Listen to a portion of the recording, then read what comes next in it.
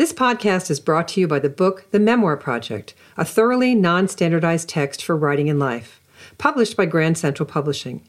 Recently updated and reissued in a new edition, it will teach you everything you need to know to write memoir. For more information, see the show notes or purchase wherever books are sold. Welcome to QWERTY. I'm Marion Roach Smith. And I'm David Leet.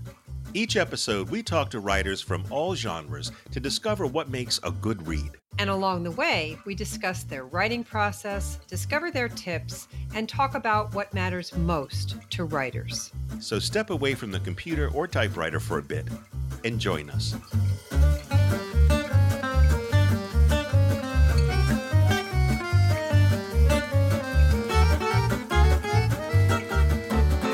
I'm very excited to introduce you, David, to Julia Flynn Seiler. She's a two-time New York Times best-selling author. She's a journalist who has reported from a dozen countries.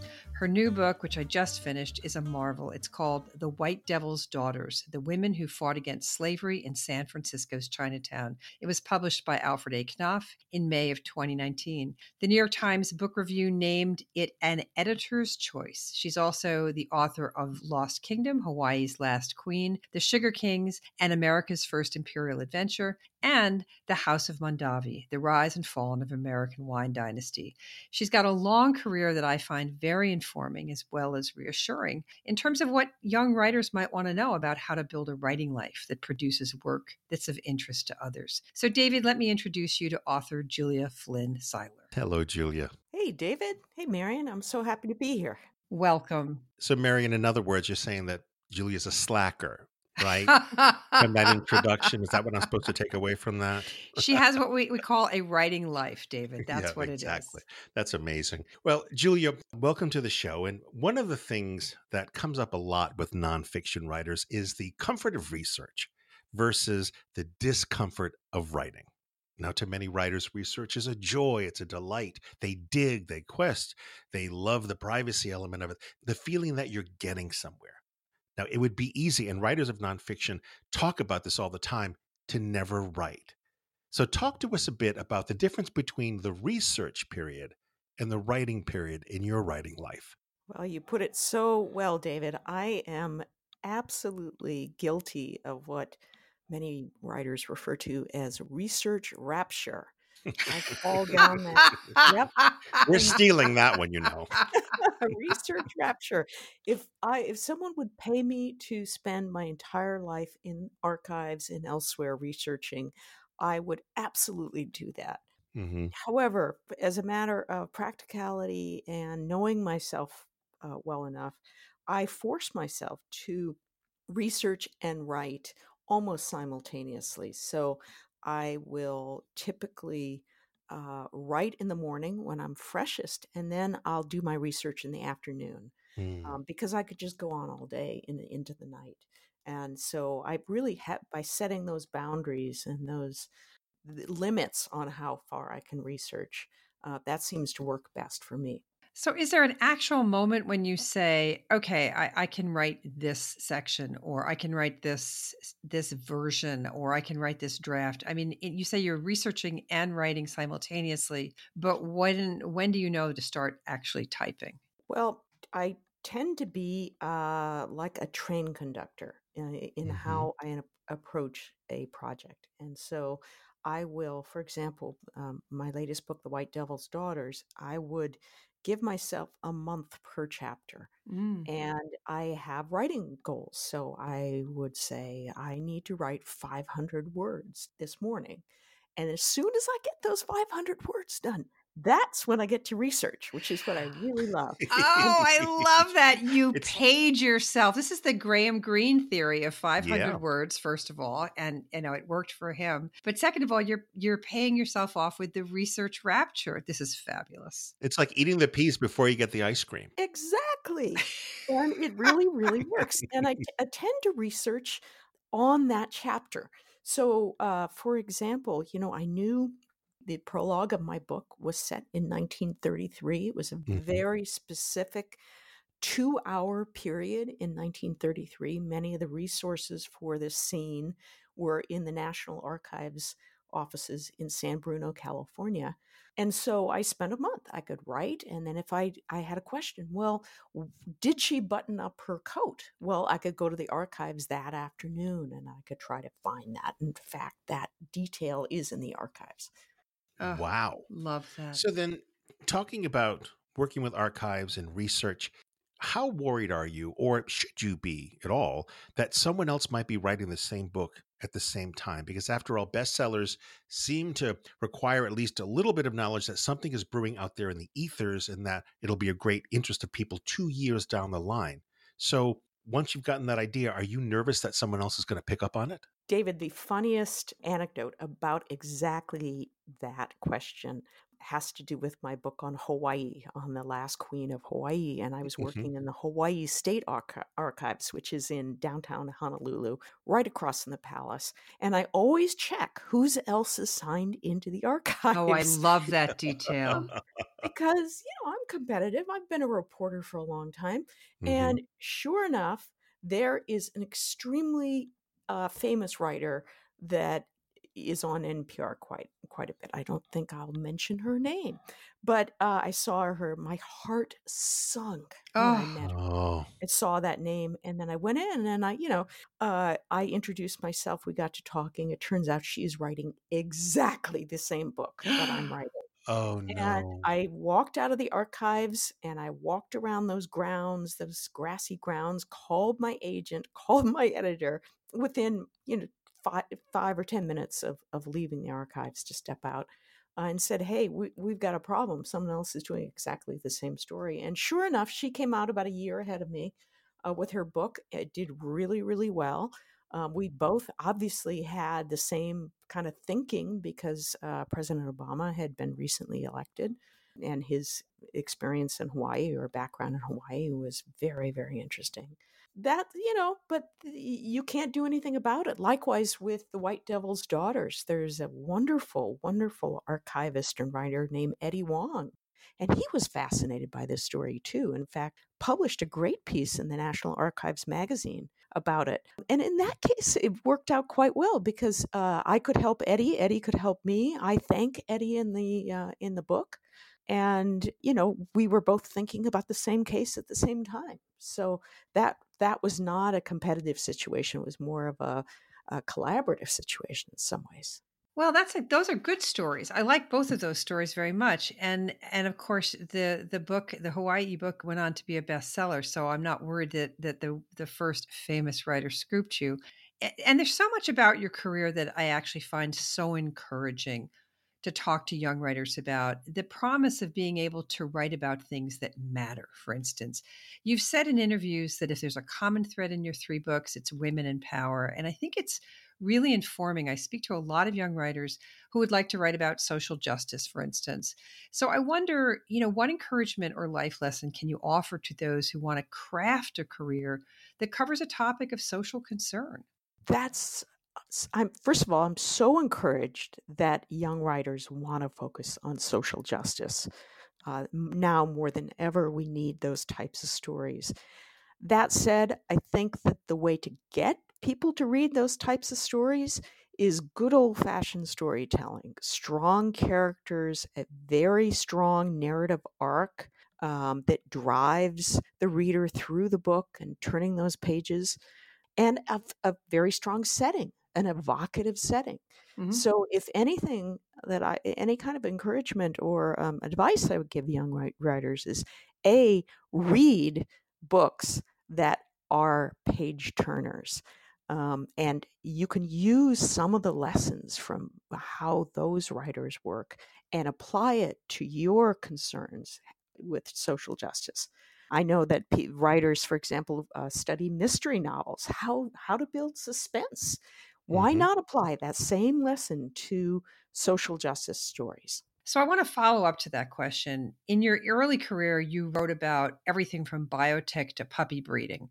So does a young writer need to build those muscles and contacts and write whatever she's invited to write or whatever pops into her head or whatever she can get published? And that's how we build those storytelling skills? I think so. I mean, I was very fortunate in that I was a staff writer for magazines and for newspapers for a very long time. And I wrote essentially what was assigned to me. I also came up with story ideas, but just exercising the muscle of writing as much as you possibly can and writing on deadline is a really good one. Yep. For example, I don't suffer from writer's block. I think because I wrote to eat. I wrote to earn a living for so many years. So Yes. that wasn't the hard part. The other thing I would say is that keep on learning. You may have a day job writing or working with words, but one of the things that I did that was really helpful was take university extension courses. I took a fiction writing course, which was very humbling. I'm a terrible fiction writer, but I'm Me glad I too. did Me it. too. Yeah, yeah. So that was really good. And I took improv classes, which strangely enough have turned out to be extremely helpful in terms of doing book events and talking Mm-hmm. about the book, because that's Mm-hmm. just a different way of storytelling. So I would keep on trying to learn as well as keeping that day job, and ideally a day job where you're writing. Mm-hmm. I'm really curious. Now, you joined the Wall Street Journal staff while you were stationed in Europe, and then when you came back to the States, you wrote a piece about the Mondavi wine empire that ran on the front page, I think 2004, and then a book titled The House of Mondavi followed, and then it became a New York Times bestseller, as well as a finalist for the James Beard Award, as well as a Gerald Loeb Award. Now it's in its 12th printing, so apparently you've got the right formula for choosing good topics. What is your secret? Oh my goodness. Well, one thing is setting, of course. I mean, who doesn't want to spend a few days in a place like Napa Valley or Good Honolulu point. or Chinatown in San Francisco? Those are all very rich, evocative places. And the are all very interesting too. I mean, I have a particular kind of fascination with turn of the 20th century, late 19th, early 20th century. For some reason, during that Gilded era period, that really captures my imagination, what was going on there. And it has so much resonance with our world now, in that there was such huge discrepancy between the wealthy and the less fortunate, and there was enormous social change during that time. So I think that's a really evocative period to Mm-hmm. focus on. But most important, I think, is to have a good story involving conflict. At the House of Mondavi, you had 4 generations, you had fist fights, you had billion-dollar takeovers. I mean, what's not to love about that? It's basically a soap opera. Yeah. It's an incredible story. Likewise, I mean, one thing I learned about the book about Hawaii is that the fights were just as emotional and just as important. The stakes were just as high, but a lot of it was more subtle than the Mondavi story. There weren't fist fights in that case. There were Marines walking through downtown Honolulu, but nobody actually got killed. It was the stakes, of course, were the sovereignty of the Native Hawaiian people. But it's a very subtle story in a lot of ways.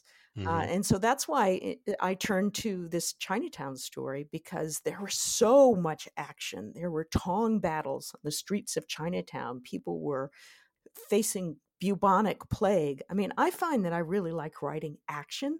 It's just fun and it's interesting. So that was a response to the Hawaii story. I wanted more action in some ways. So that brings us to your new book, The White Devil's Daughters, The Women Who Fought Slavery in San Francisco's Chinatown.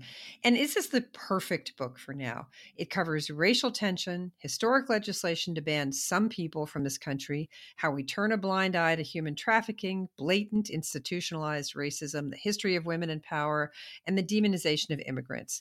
So it's perfect for now.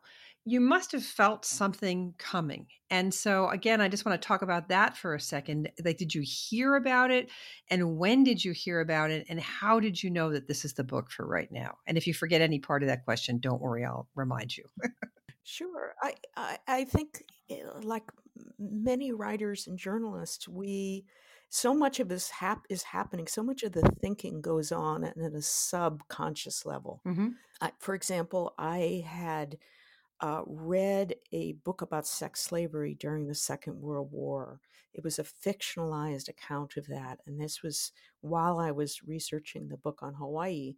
And that book, I think I will never forget, never forget. And all of a sudden, I started thinking about sex trafficking and Mm. noticing it a lot more and noticing a lot of activity around this area. And then again, there's actually quite a practical reason for why I chose the Chinatown story. In addition to it being a story about strong women and about empathy, it also just was plain old practical for me. The key resources for researching this book were all within 20 minutes of where I live. In fact, one of them is at the San Francisco Theological Union that I can ride my bicycle to in 10 Oh, I minutes. love that.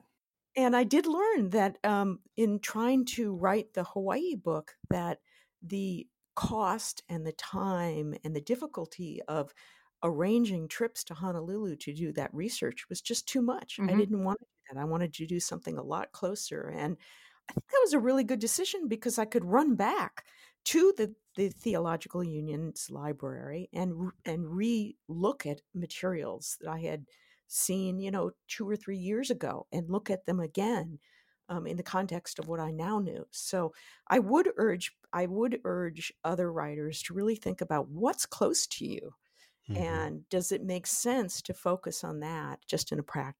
Tell that to the people I teach all the time about start in your own backyard because it makes writing life possible for those of us who have kids or we have involvements in our communities or aging parents or a sick spouse or even a well spouse or a marriage you'd like to have last another year or so. You don't necessarily want to be flying off. So look around and see what's in our own backyards. It's fairly remarkable. I did some research on my house once and found out it was a speakeasy during Prohibition, and it's on my Oh, list of things to write about. So, speaking of places we spend our time, your online bio speaks of you and your family spending a lot of time in public libraries. My first memory, literally, is of my public library and my mother flipping through the card catalog to show me something. I always say I was born that moment. And so I wonder what the library system has done for you and your family. oh my gosh. Well, first of all, my older son was a big reader. He was born in London. And he started reading a little earlier than I think American kids, because they start their preschool stuff earlier.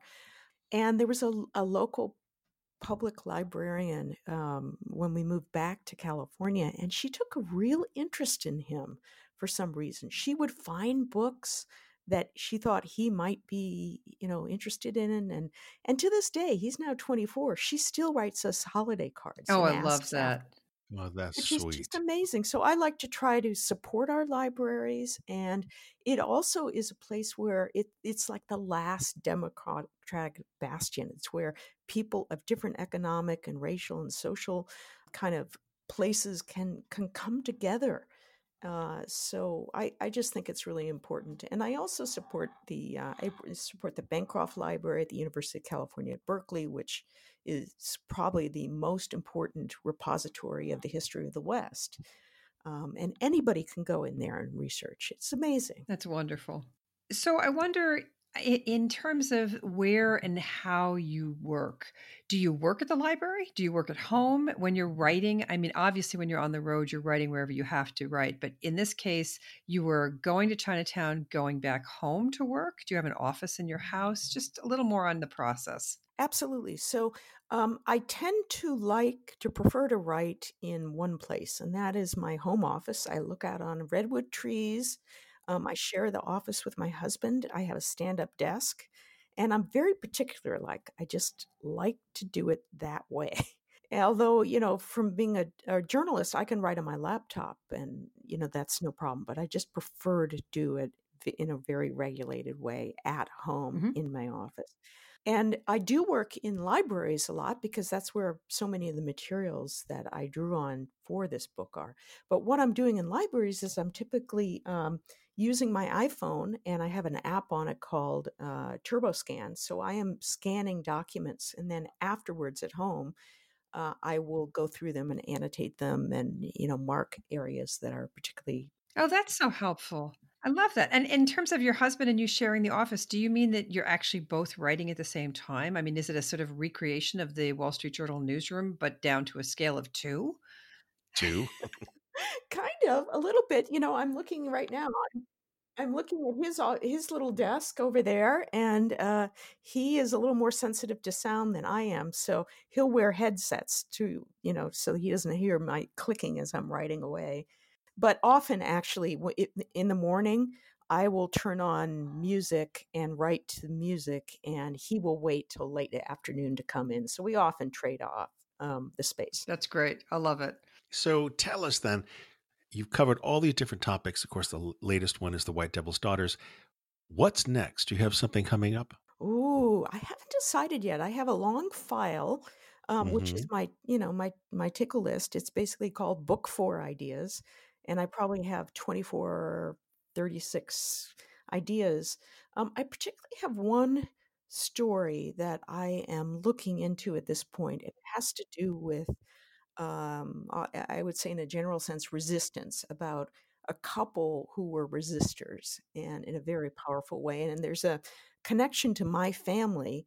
And most importantly, there's incredible primary documents associated with this couple that have not gone into public archives yet. Oh my, And that's so great. as a writer, I'm always looking for primary material that is overlooked or that other people haven't seen yet. Oh, That could make for a good story. that's a great idea to base some of the decision on that. I'm assuming you base some of the decision on a gut feeling. And then maybe at what point do you talk to your agent and or your editor and see what their interest is or what their gut feeling is. Just give us a sense of the percentages in terms of who gets to have the final vote here. Sure. So my editor gets the final vote because she's who I'm writing for. And we had lunch about a month ago, and I over lunch discussed two different ideas, and I thought she was going to go for the first one. But no, she You liked the did resistor. you? Oh, huh. I did. I did. So absolutely. And so I have completely pivoted, and that's the one I'm going to focus on. And kind of psychologically for me, because these projects take 4 to 5 years, they're so involved. Mhm. Um, with this project in particular, I'm thinking, well, maybe I'll start it as a magazine article and see if I can come up with, if it's a good enough story to then consider for something larger. And that's just, those little baby steps make it a lot more manageable in my head. And particularly since this is a sort of dark story, I want to make sure that I can live with this subject for 4 to 5 years. Ah, yes. Yeah, you must fall in love with anything you're doing book form because it can take so long to complete. Yes, and I love The White Devil's Daughters. I never once got bored. I mean, this That's wonderful. subject was so captivating from the first moment that I started it. Well, it's captivating Um, all the way through, and every word through the manuscript. I found myself thinking the prescience there, the rage that I felt, the understanding that I'm able to bring a bit more to our immigrant issues these days, and this boiling rage that some people seem to have about quote other people. To see it having happened before in my country, having known about it, having known about all the aspects of our history, still made it so important to me to get it right. And oh boy, so thank you for that. But I want to just follow up on one thing you just said in terms of they might do a magazine piece. Are you talking about testing the material on the audience first, or are you talking about solidifying your own ideas about what might go into the book? I solidifying my own ideas about what might go into the Hmm. book, Hmm. and more importantly, testing how I feel about living with very difficult material for that period of I time. It's see. really it's less about, I know that I can sell this magazine article. That's not an issue. Hmm. It's and I know that readers would find it interesting. It's more, can I can I live with it? It's dark. So, but that said, one thing I learned about from the latest book set in Chinatown is that the way I framed the story of fighting against sex trafficking in Chinatown was as an inspirational a story of a few people trying to make social change in their communities, Yes. trying to do what is right and fighting racism. And likewise with this new project, that's how I would try to approach it, which is, individuals trying to fight something that's wrong. Well, thank you for every word you've written, and particularly for these, Julia. We're just delighted to have you on and really interested in what you're going to write next. So go get them, spend some time typing, and we'll be waiting by the bookshop door.